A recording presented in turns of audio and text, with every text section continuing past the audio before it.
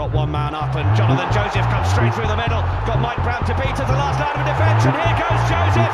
Joseph's going to get over. Ball Whitcomb, and he was absolutely knocked back into net swing by Atwood. Dave Atwood has got titanium in his shoulders at the moment. Watson goes on the outside. Oh, Watson goes magnificently on the outside. Hello and welcome to another edition of the Bath Rugby Plug podcast. The rugby podcast by the fans, for the fans, plugging the boys in blue, black and white. My name is Gabriel and I'm joined in a room filled with Bath fans. Charlie. Hello everybody. And Tom. Hi everyone. How are we, fellas? How's the weekend been? Yeah, it was quite a good one, to be honest. Very cold. We were playing rugby at the weekend, weren't we, Gabe? And it actually started snowing up on Lansdowne Hill in Bath. So we were playing rugby in the snow, which is quite odd for October. But we got a pretty resounding win. Otherwise it was all a good game. But Tom, you were actually down at the Rec. How did you get on with there? Yeah, I was going to say better day for you boys on the rugby front than me. At least you boys were sort of running around. I was sitting in the stands, absolutely freezing, watching what was ultimately a disappointing result. But I think as we'll say, there's quite a few positives to pick out of it. I think Copping a bit of heat on Twitter as well, weren't you? By the looks of things. Yeah, well, I think it's just a bit of this theme of negativity around the supporters. That I tweeted saying it was a good atmosphere for. Particularly with some of the younger atmosphere, lads. I think. Yeah, but particularly some of the younger lads who don't get to play for the first 15 much, and ultimately it was a packed house. It was completely sold out, which we weren't able to do for the Toulouse game in the Champions Cup. So I think that probably speaks more about the mentality of the fans than perhaps particularly in the second half it might have been a bit flat. Yeah, I know. I think a bit of positivity on Twitter around the club at the moment won't go amiss, given some of the tweets that I've been reading at the moment. And me and Charlie will have to make an admission in that we couldn't see the game live as we were playing, and it's been very difficult to find extended highlights or any match stats about the game. So Tom, luckily you were there for us. So just give us a quick overview of for me and Charlie and for the listeners who won't have seen the game. A quick overview of the game, the key points from it. Yeah, I think it was the two sides that were put out there. The Harlequin side did have a lot more experience than the side we put out. We had a lot of youngsters playing, guys who, as I said, who haven't played much in the first 15, and to be honest, they kind of did outdo us in a lot of areas of the game. Our one sort of potent weapon in attack was the line out and driving maul. All three tries we scored were scored by our hookers, Jack Walker and Ross Batty. So I think that sort of evidence is that. I thought that the set piece in general was good. Lucas Nogueira looked really good. I guess on the more negative side, in the backs, we were outgunned a little bit, particularly in midfield. Francis Saili and Alofra are two seasoned Premiership players, really. Saï's played for the All Blacks, hasn't he? Yeah, exactly. So lining up against Max Clark, who probably isn't back to 100% form, and also Jack Wilson, who's not traditionally a 13. I think we lost the gain line there, and ultimately they were able to sort of take their chances in a way that we weren't really. Another big game for your boy as well, Jack Walker. Yeah. Walker had another outstanding game actually, and I don't think I think you boys would agree. I'm not slating him, but I think he's probably not shown what everyone knows he can do in a Bath shirt. The last couple of games he's really stepped up. His handling in particular, the pickups and offloads that he's good, is really really impressive. So yeah, he's looked good. But as you say, just from looking at the teams alone and the starting 15s, it's pretty clear that the back line was not where the strength was put in the Bath jerseys. I mean, there's a number of people who've only played a handful of games. For example, Chudley, Davies, McConaughey. It was his kind of first proper appearance for Bath. As you say, there was Max Clark returning from injury, perhaps not fit, and then there's Levi Davis out on the wing. Tom Homer's obviously a very very good player and probably the main man in that back line. But it's it's when you look at the pack were a lot stronger, and obviously that showed. All our tries came from driving mauls, and and especially in the pack as well. You pick Garvey and Charteris in the second row. Charteris a seasoned international, Garvey club captain, and then two hookers, Walker and Batty. That is an area that you're likely to exploit given the team selection. Just on the basis of the highlights that I've seen, that did seem to be our strength, our biggest strength. I was just saying, just picking on what Charlie was saying, McConaughey, his first proper outing in a first 15 shirt. How did he look? Yeah. Well, he didn't really get the chance to show what he can do. I think he got the ball, I counted maybe once, maybe twice in the whole game. He stood out on the wing, potentially not knowing how the attacking structure works as well, obviously being from sevens. And, we mentioned Jack Wilson playing at 13. He was, he's normally on the wing. And I think that potentially was a reason that McConaughey and Levi Davis, to an extent, probably didn't see as much ball as we would have liked. So that was disappointing. The other positive, you mentioned Tom Homer, who's struggled with injuries and form. We've spoken about how Darren Atkins is really making that position his own at the moment. Homer was fantastic. I thought he was our standout player. He looked the most dangerous player on the pitch, actually. Good. Yeah, in counter attack, he must have made. Well, as I say, we don't have the stats for this game. He must have made 3 or 4 line breaks. Taking the ball from fullback.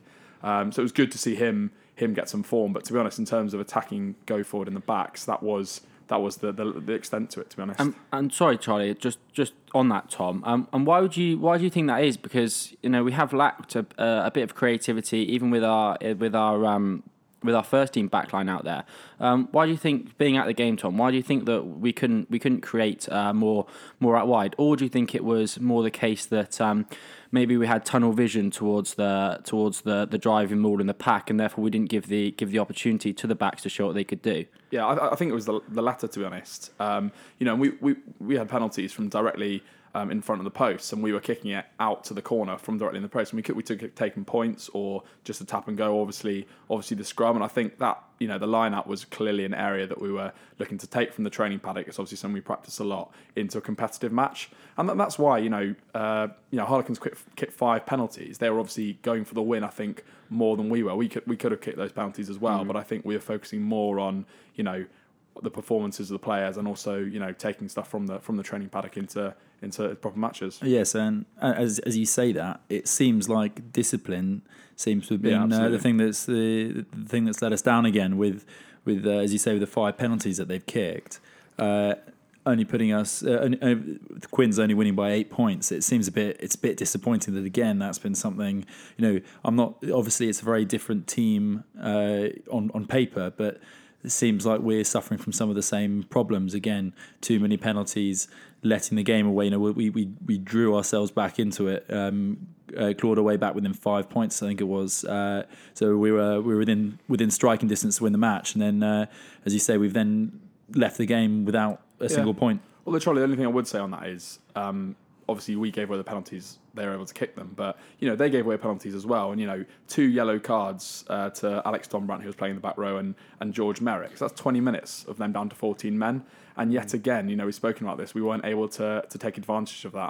I was counting for the Merrick yellow card earlier in the game, and I knew there weren't going to be stats, so I was sat there with the clipboard counting now. But Opta paying you should have got in touch with Opta and put out a small fee for it. We've heard about their prices. They scored 6 points to our 5 in that George Merrick sin bin, which again just isn't good enough, particularly when the driving maul someone was starting to focus on, and they lose a second row. So I think it translates. Our discipline wasn't great, and then again, the other side of that coin is that we weren't able to translate the penalties that they gave us into points, which is something we've seen throughout the season. Yeah, it's that kind of batter mentality of being able to really hit them while they're down. I feel we've suffered that just in general. Bath have suffered quite a lot this season from really making the most of those opportunities when the team's slightly on the ropes, or the momentum's really looking in our favour. We just haven't quite been able to strike like other teams have been able to against us when they're in the same situation. Would you boys agree? Do you reckon? Yeah, no, I think we've spoken about kicking people when they're down, and when we've got the foot on the throat, really stamp our authority on the game. Yeah, and I've just got one more person I'd like to ask you about, Tom. I'm sure you kept a keen eye on him as he's one of your young prospects. Miles Reed, how did he get on? Yeah, so as you say, whenever Miles Reed's played, he's looked really good. He limped off with what looked like not a serious injury, but a bit of a niggle. I haven't got the 31st minute. I think it was. Yeah, so it limped on relatively early. Okay. What was the name of the lad that came on his place? Jack Davis. Yeah. Bath Uni graduate, second row, I think. Yeah. So he looked really good, Yeah. actually. I hadn't seen him play before. He was all over the ball at the breakdown. Yeah. Maybe a little too eager at the breakdown. It was interesting. Saw Ross Batty when he came on, went straight up to him to calm him down, to say, look, we need to stop giving away these penalties, because he had given away a couple. But he looked really, really eager and well up with the pace of the game. So that was encouraging. Yeah, but and hopefully Miles Reed's that's not serious and he'll be able to play. Again. Yeah, and I listened to the interview with Hooper, obviously stepping in as the director of rugby from Blackadder for these 3 weeks, as we suggested on last week's podcast. They are listening, aren't they? May I add, it seems like they might be. And I listened to the interview with Stuart Hooper, and he did single out Jack Davis as someone who was enthusiastic and was really impressed with his energy on the pitch. So that's good because we've got a couple of second rows out of contract at the end of this year, and if they can be pushing from the academy, that can always help. Yeah, although looking at the side, looking at him physically, he did look much more like he was a sort of a back row. I'm surprised to hear you say that he's a second row. When I watched the uni games, he used to play in the second row alongside Will Britton, who was also on the bench. I was quite surprised to see him on the bench together, given that I assumed they would occupy the same position. But maybe they are looking to deploy him more in the back row. Maybe it's that Tom Ellis style. He's the kind of. We weren't sure last season really whether he was listed as a second row or a back row, but now it seems to have come to the fore that he's definitely a back row by trade. I was just going to pick up on that point. Something that I was going to mention anyway, and it's about the enthusiasm.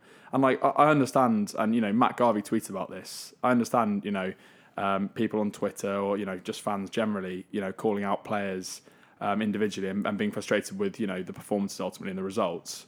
But there's certainly one thing we can't question is the effort of the players, and every single one of the players out there was giving his all. So I think that's another negative thing about sort of social media. It has translated into sort of more personal attacks on players, which obviously we don't want to see. And you mentioned Twitter there, Tom, and it might be quite a nice point for us to move on to some of the questions that people have got in touch with us for the podcast. We're at Bath Rugby Plug on Twitter. Please do get in touch with us.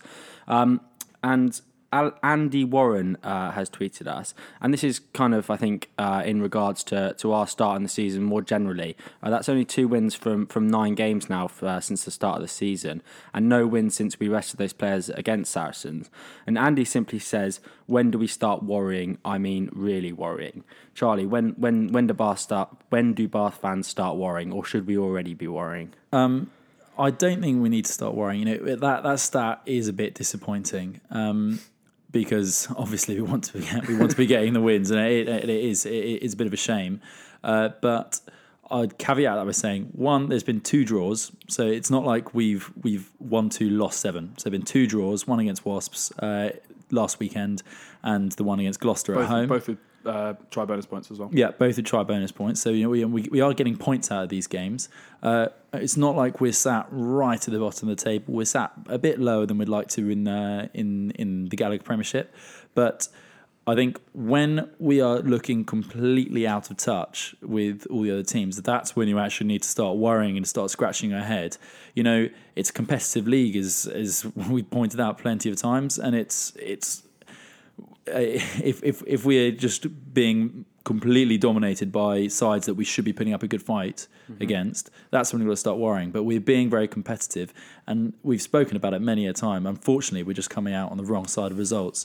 You can look at teams like Gloucester over the past couple of seasons, who, I think there was a stat, don't quote me on it, it was something along the lines of they'd lost 10, or that there'd been 10 games in their season that had been within 7 points, and they'd only won one of them. And it's just those small margins that at the moment we seem to be missing out on, but hopefully we can remedy those, and we seem to be fixing things along the way. And I'd say we don't need to worry yet, but it is a shame. You know, when you look at it on paper, it's a shame. Yeah. And I think the point you make, like about, you know, a lot of them have been narrow. We had those 2 draws, but you know, the obvious sort of response to that is that the top sides find a way of winning those close matches, and that's something that, you know, we're not a million miles away. No one's saying that, but and that's why it's all the more frustrating, because we are close, but we're just missing out. But what's strange to me about, you know, all this negativity about the season suddenly after this game is that I think the Premiership Rugby Cup should be viewed totally separately to the Premiership and to the European Champions Cup. And it kind of reminds me of sort of the England string of losses last year after we lost, 4 or 5 in the Six Nations, and everyone was like, oh, this obviously isn't great. And then we lost to the Barbarians in the next match with a completely different side, and everyone's suddenly like, this is the end for England. It's like, well, hang on. This is a completely different side. You know, pod favourite Elliot Stooke was playing, for example. And it's a completely different side. And suddenly, after that Barbarians loss, everyone's like, it's the end. It's the end, you know. And we've got no chance in the World Cup. So I think a little bit of perspective, you know, it is slightly worrying that we weren't able to, sort of win the games against Toulouse in particular. That was particularly disappointing. And Wasps. So I don't find the game on Saturday that disappointing. The real crunch time is when we come back into the Premiership. Obviously, you know, we mentioned last week Worcester, Sale and Newcastle in the Premiership.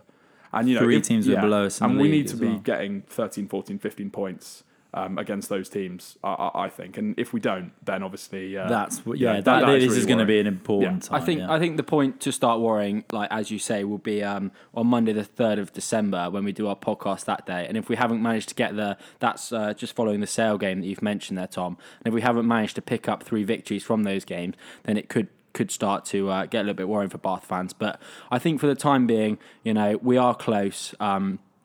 We are close in a lot of games, and I think we've just got to stick at it. And I think if we get those 3 wins from those 3 games, we'll be right in amongst the playoff shout.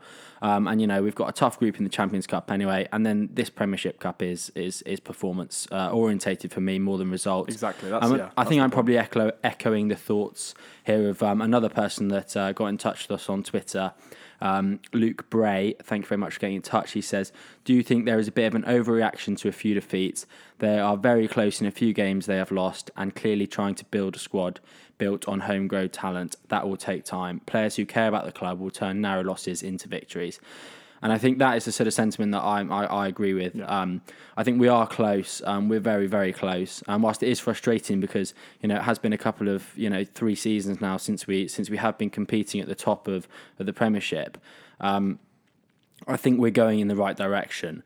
And I think, as you say, those 3 games in the Premiership after the Premiership Cup will be absolutely pivotal in showing that development of the squad. Yeah. And just finally on the development of the squad, like you mentioned, Luke mentions there in his tweet, you know, about those younger players developing and then turning those losses into victories. You know, we've heard with, you know, the interview with Charlie Ewels we did a few weeks ago, the ambition of the club to have whatever it was, percent, was it 50%? Win the Premiership. Well, yeah, 50% of sort of homegrown talent by 2021, 2022. And, you know, that completely ties in with that. You know, it's not going to happen overnight. You know, and as well, Tom, like when we come to these 3 crunch games that we're speaking about, Bath released a really pleasing injury report. I thought you were going to forget. Yeah, a really pleasing injury report. Well, you laugh, but this is the sort of stuff that really makes my week. A really pleasing injury report, and it appeared that that a lot of our players that are on sort of mid to short-term injuries, and I'm excluding Watson and Abano in this really, will be around for sort of mid-November when that Worcester game is. I think it's on the 17th of November at the Rec. So hopefully we'll have almost a full squad to choose from, ready to go into that absolutely key stretch of our season. Yeah, definitely. It's good to see the clarity though of the squad there, clarity of the club in releasing that statement about the injuries, and it was really good having a proper breakdown. What's wrong with them, when they're expected to return. It's just everything's out in the open, and I think that's something that Bath as a club has actually done really well, and should have a tip of the hat. And is there any other club that's doing that? I don't think there is. I mean, I have been known to trawl through local newspapers and trying to find out injury updates on certain players. And we spoke about the open letter to the supporters and how that was a new format of communicating with supporters. And this seems like another newish format of in line with the NFL as you said a few weeks ago of communicating or giving a bit of clarity to supporters. So yeah. Definitely all for it. Yeah, well, there's probably no other club that's got a podcast calling for stuff like this, so that must be the reason for it. And then speaking of Twitter, lads, we'll move away from the Bath Quins game now. And you touched on it, Tom, earlier on, and that was the tweet sent out by Matt Garvey, obviously Bath club captain, earlier in the week. And I just wonder what your guys' thoughts was on this. So Matt tweeted after the game saying, "I've seen a lot of negative tweets recently. I can understand people's frustration at results. Believe me, no one hurts more than us after a loss. But it isn't acceptable when people start to accuse players of a lack of care or lack of effort. You have no idea how hard these lads work." Charlie, when you saw that tweet, what was your immediate reaction to it? Well, it's just a bit disappointing. Like, that every time one of these players pulls on a Bath shirt, it's an absolute honour. Everyone sat listening to this podcast is obviously a Bath supporter. I'm sure they'd love to pull on a Bath shirt. It would be one of your most proud moments of your life, being able to do that. And of course, you'd give you absolutely everything to do that. And that's exactly the same as these boys. They're competitive athletes, and all they want to do is win. I mean, if you didn't have that competitive spirit, that competitive drive within you, then you wouldn't be they wouldn't be in the place that they are today. Yeah, sorry, just to clarify, you mean it's quite disappointing that he's had to make this comment, or that the comment it's just the comments are disappointing. The comments that he's comments, reacting to. Yeah. That's what I think is disappointing. Yeah, the comments that sorry if I didn't make that clear. The comments that people are putting out saying that these lads aren't giving their absolute everything. Charlie, just to clarify, when you say pulling on a bar shirt would be the proudest moment of your life, you'd have a Quins training top underneath, right? Yeah, of course, and some Quins budgie smugglers as well. but no, it's a bit sad, especially to have personal attacks on certain players. But we get as frustrated as anyone. Like we're tearing our hair out. Of course. In important moments. And but you look at what it means to the players as well. We've spoken about probably the single worst moment of the season when Burns dropped the ball against Toulouse, and you could see what it meant to him both sort of during the game and after. He was absolutely distraught. And they make a living playing rugby. They love rugby. They've grown up playing rugby. Ultimately, we're supporters, but we don't literally live it and breathe it in the same way as they do. So there's no doubt in my mind at all that the players try. So constructive criticism on Twitter is fine, but just outright, it's sort of individually targeted criticism. I think there's no place for that, really. Yeah, I mean, I just compare it to anyone really who loves sports and plays sport. You normally have that competitive edge to you where you just want to do anything to make sure that you win. And to be a professional athlete of any kind, whether it be rugby, athletics, any sport, it doesn't matter. You have that just desire to win. And so I just can't understand why people think that the boys are out there and they're not even trying and they don't really care what the result is. But I think it's kind of it's just like a frustration. It's just a frustration and people lashing out, isn't it? And I think it's especially strange. I don't know particularly the tweets that Matt's responding to there with his tweet, but it seemed especially strange this week, given that the lads that are playing this week, the majority of them are the younger guys, or on the periphery, for example, Jack Wilson there, and they're fighting for contracts, they're fighting for livelihoods, and there is absolutely no disputing in my mind the fact that they're giving it their all. So yeah, it is disappointing, and I can kind of understand where fans. Well, I can understand the frustration of fans because it is extremely frustrating, but yeah. I don't think there's any doubting in our minds, and I think in 95% of Bath fans' minds that these players aren't giving their absolute all from all week long. So let's move on from that, guys, and let's move on to something that I have prepared for this week. Ooh, and that is a little "Who am I?" section. I was going to say, I thought it'd be a review of the 1982 Premiership season. That's next week's feature, mate. No, a little "Who Am I" section. So yeah, I'm gonna read out, and please play along at home, like Charlie and Tom are here. I'm gonna read out 4 clues about a player in the current Bath Rugby squad. You can guess at any point, but if you guess and you guess wrong, then you'll be frozen out of the game for 1 clue. Do we just buzz him with our name or something? Just shout out if you think you got it. Sure, you give him the opportunity after the first clue, me after the second clue, and then we'll just rotate that. No, you can both call in after each clue. First clue's open Reactions. to everybody. Okay. Yeah. Okay, so yeah, as I say, play along at home, and we're at Bath Rugby Plug on Twitter if you want to let us know how you got on in the quiz. So yeah, let's get on with it. I guess just making sure. I guess you can't cheat on this one, can you, Tom? There was no cheating. You can't hear my answer well, and then just 4 say yeah, I wrote that down. It was 4-2 anyway, so even though I cheated. The Jay Roberts incident still looms large in this podcast. What about Tom Voice though? Shout of the century. Speaking of competitive spirit, anything to win, Tom? Anything to win. Yeah, there's no doubting Tom's commitment to the club. Yeah, I'll probably get some negative tweets though. Okay, so first person. I previously played 2 seasons with Nottingham. Okay. Continue. Second clue. It was my birthday this weekend. Beno Urbano. No. Okay, so you're frozen out for 1 clue. Clue number 3. My contract at Bath expires at the end of this season. Oh, who's that? Tom, any guess? Is it? No. Okay. It's not, hang on. Shall I have a guess or? No, well, will you'll that be freeze me frozen out? out. Okay, You'll be- hang on. Okay, so Charlie, you're back in the game. Last clue. I have played international rugby sevens for New Zealand. James Wilson. He's not.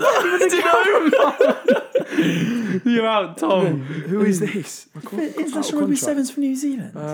Who is Previously that? played 2 seasons for Nottingham. My birthday this weekend. My contract at Bath expires at the end of the season, and I played international rugby sevens for New Zealand.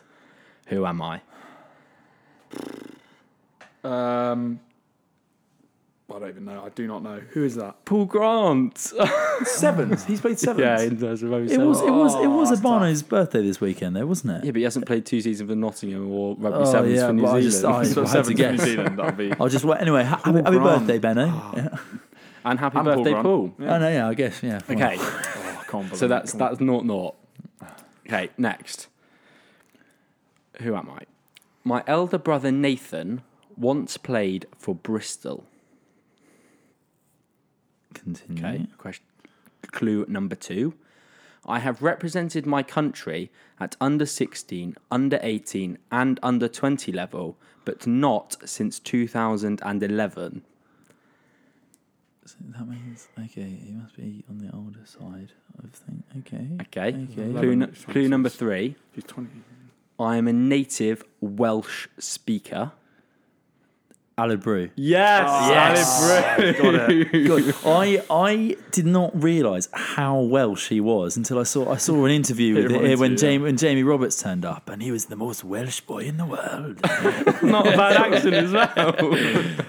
Okay, so Charlie takes a 1-0 lead, and I've only got 1 more. So this is for Tom. You'll have to get this for a draw. Come on, Charlie, nip this in the bud. Okay, clue number 1. The country of my birth is not the country I represented internationally at rugby. Okay. Clue number 2. Felipe Faletau. No. Frozen out of this one. Clue number 2. I played 28 times for the Crusaders, scoring 33 points.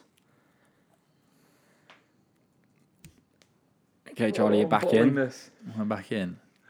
My Bath debut was a win against one of my former clubs.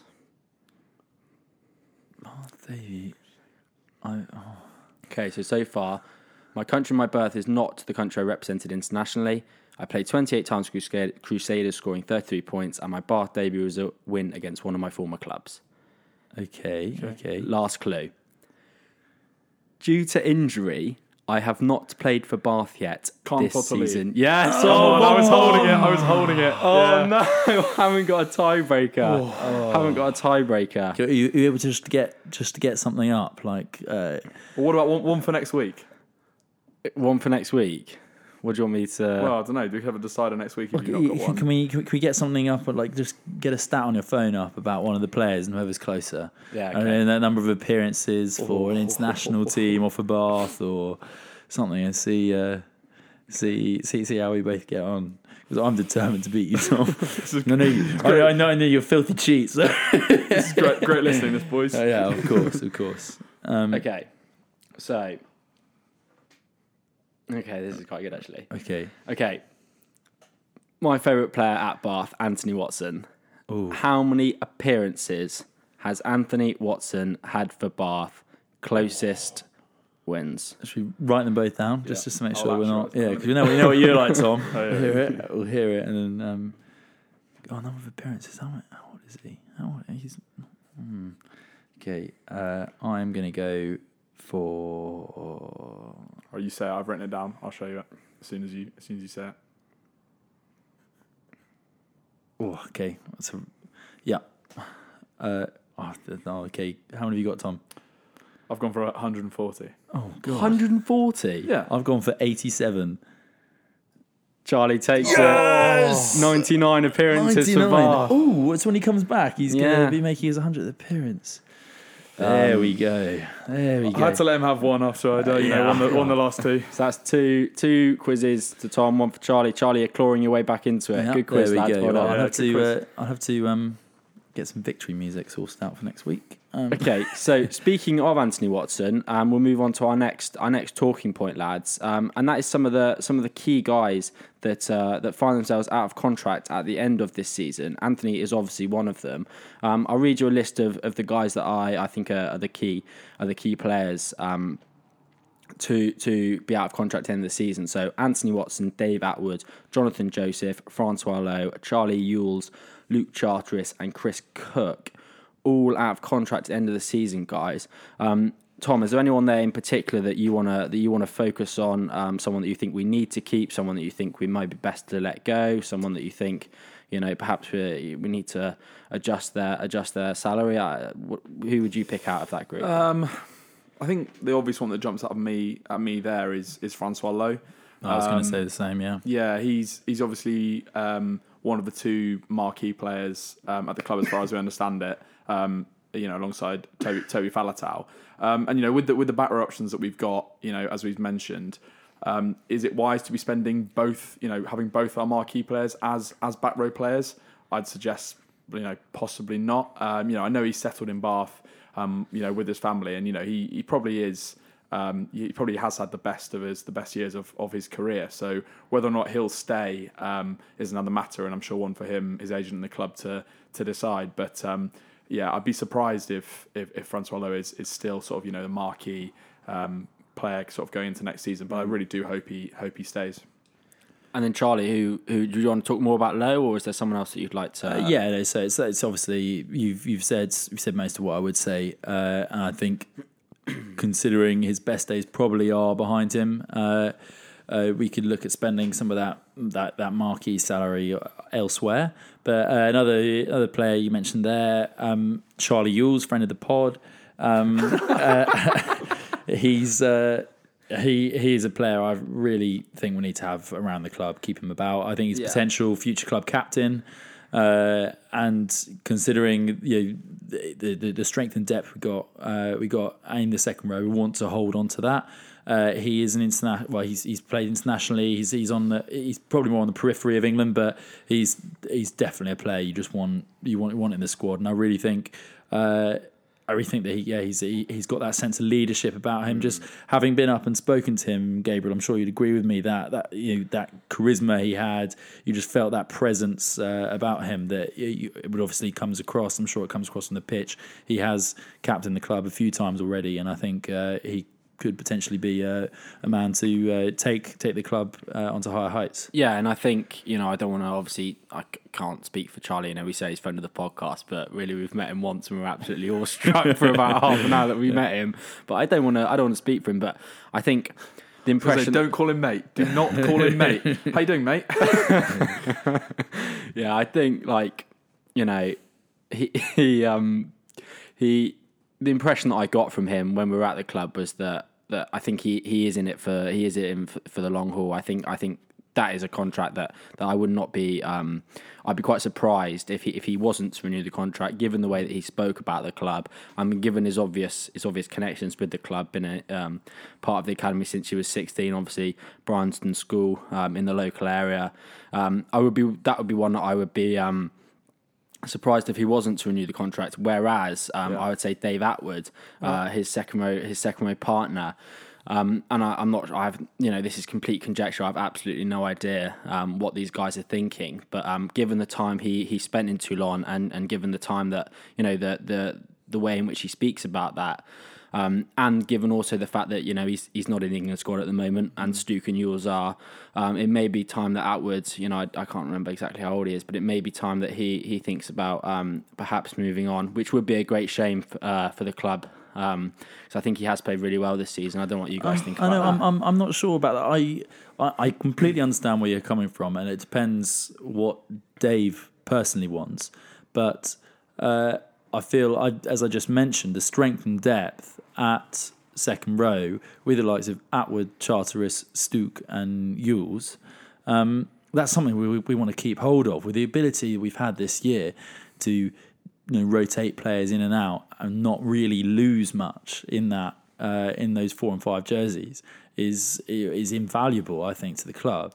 And although ultimately it's the same argument that I just made with the back row, and is that you can't, you've got a limited salary cap, and you can't spend it everywhere. And these players, they're out of contract, they're going to be demanding a higher contract in most cases. I'd say we've got more people coming through in the back row, for example, from the academy than we do in the second row. And I think the second row, other than those 4, reasonably large drop off. Obviously you can throw Garvey in there, but I'm not entirely sure where his exact position is in back row or the second row, for example. Yeah, although we spoke about Will Britton being on the bench, obviously, and Levi Douglas. I thought he played well as well. Yeah, he was at 6. I thought he was good. He was at 6. Yeah. I really do think that we need to be, or clubs in general in Premiership have to be quite careful about where they spend their money. Ultimately, second row, back row, are very strong position areas, and I'd like to see the percentage of the salary cap that we're spending in those 2 position groups. And I suspect it'd be quite high. And sort of by contrast, you look at an area like the centre, which we have. Let's just say that the strength and depth has been tested this season with the injuries we've had, and you look at someone like Jonathan Joseph, and you hear sort of speculation that Bristol were sort of trying to sign him, and Pat Lam was actually sort of asked about it. Are you sort of having a look at Jonathan Joseph? And he didn't exactly deny it. But which club isn't having a look at Jonathan Joseph? Yeah. You'd be mad not to want him. That's one that we spoke about Ewells and not being concerned that he's heading off at the end of the season. Joseph's one that I am quite concerned about. Obviously, he's been further away from the playing squad, having been injured. He's out of contract. He's probably being offered, or would be offered by Bristol, a lot more than he's probably on at Bath. So that Joseph's one that I am concerned about, and obviously, his good mate and housemate Anthony Watson as well. Yeah, I think it would be a real shame if either of those were to move on. Obviously, both coming from London Irish, and whilst it is quite difficult now to think about how good they have been for Bath, given they haven't the pair of them haven't played for Bath this season, they have been absolutely brilliant for Bath, both of them, and I think. We've spoken earlier in the podcast about our back line and, maybe a bit of lack of spark, a bit of lack of creativity. And, whilst those guys are away on England duty for a fair chunk of the season, I think it'd be extremely unwise of us to let either of them go. Obviously I have no idea what the pair of them are thinking. They may want to move on to further their career elsewhere, but I think from a club's perspective, I think they're 2 guys that I really would like us to tie down. Yeah, and I reiterate everything you've just said, and the point I'd perhaps make, I made it in our pre-season podcast, is about the way Bath has performed this season. Obviously, both of them haven't made it to the field yet this season, and they'll be looking at the Bath and performances of the club so far, and they obviously want not only to do well in their careers, with England, but also domestically, and they'll be looking at the performance so far in both the Gallagher Premiership and in the Champions Cup, and considering whether Bath can actually deliver. And then two lads we haven't spoken about that I said were Luke Charters and Chris Cook. Any comments about either of those two guys? Nine position is we're not particularly strong at, and we could potentially look at getting in. It depends who's out on the market, really, but it depends what these lads really want as well from their career. It's a two-way thing. It's not just what the club wants. So it depends what offers are out on the table. But Chris Cooks, he's a great guy to have about. I don't think he's ever going to be number one. So if he were to move on somewhere else, I wouldn't be overly disappointed. But he's definitely got a lot of talent within him. Yeah. Yeah, nothing to add on that. It is really difficult to speculate about these guys, and obviously, in an ideal world, we keep them all. That's not going to be the case. As I said, these guys will probably be demanding more than they're currently on. Obviously, as they progress through their careers. So, it'd be great to keep everyone, but Yeah, and it's hard to assess from our point of view all of the other players whose contracts are up in every single other team in the Premiership. So, depending on who's potentially available to bring in, that will affect how the contract negotiations go with these current players. For example, if there's a lot of other second rows about, then Luke Charteris may be missing out perhaps because he is in the twilight of his career, for example. Yeah, and I think this is something that, everything we're saying is conjecture here, and but as fans, we like to speculate. That's what we do best, and I'm sure that's what you guys do best, the listeners. So do get in touch with us on Twitter at Bath Rugby Plug. If you do want to join in the conversation about the Bath Rugby contracts and about anything else we've brought up in the podcast so far, maybe perhaps our Bath Rugby history, maybe something that you want us to brush up on. So then, boys, moving on to next Saturday. And we are at Sandy Park to face local rivals Exeter Chiefs, who had a draw against Newcastle in their first game of the Premiership Cup. We have spoken, Tom, about the fact that this is more of a performance based competition. So what would you like to see in terms of performance? What what improvements would you like to see in terms of performance? Is what I'm trying to say. I think just potentially a bit of a more well-rounded performance. As I said, we were strong in the set piece. A lot of the guys in the forwards did a good game against Quinn. So it'd be nice to see, some of the talent that we've got out wide, McConaughey, Davis, get a bit more ball and show what they're about. And Exeter, forget that this is the Anglo-Welsh sort of final from last season. The first replay of that, I guess. And one thing that Exeter were very good at during that competition, and even in that final, was continuing to blood their new players and see what was the Anglo-Welsh Cup as a way of doing that. Whereas in that game we sort of came with a far more experienced side, and still ultimately weren't able to get the victory at Sandy Park. So I'd like to see ultimately as we said a few times, the result isn't as important as the performance. So be good to see continuation of selection in that lots of young players are selected, and also that we have a good performance. They've got a fantastic academy, don't they, Exeter? So you've hit the nail on the head there, really, Tom. It'll be a tough fixture, but then it's so hard to make proper predictions with these sorts of games, aren't they? Because we just don't really know exactly what team will be put out. But hopefully we can put out a good performance, perhaps tighten up on some of these disciplinary issues that we've had, and maybe bring some of our outside backs into the game a bit more, is really what we seem to have taken away from this week's fixture.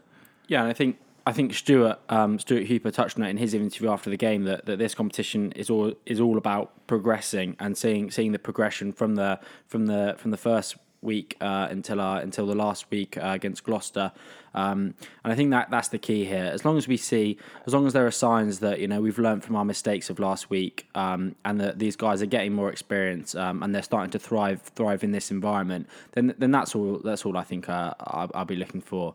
Against Exeter. As I say, I don't think the result is that important. You'll be looking for Todd Blackadder to be back physically fit as well, won't you, Gabriel? Yeah, after his rest, he said he needed a nice physical rest. 3 weeks off, isn't he, in New Zealand?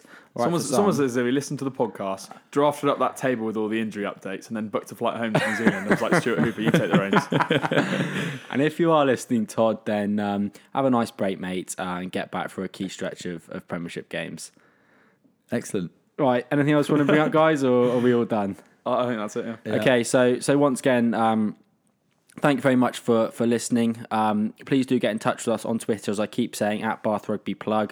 And please spread the word, tell your friends about this, because that's the only way we've got to promote the podcast. And if you can, just jump on iTunes or Acast or wherever you get your podcast, and please do leave us a nice review, 5 stars if you think we deserve it, and a nice review. And yeah, any constructive criticism, then please do get in touch with us about that as well, because we're always looking to improve. Because at the end of the day, as I keep saying, we're by the fans for the fans. So as I say, thank you very much for listening. Keep behind the boys in blue, black and white. Enjoy this weekend's rugby. And yeah, thank you very much for joining me, Charlie. Thanks, guys. And thanks, Tom. Cheers, guys.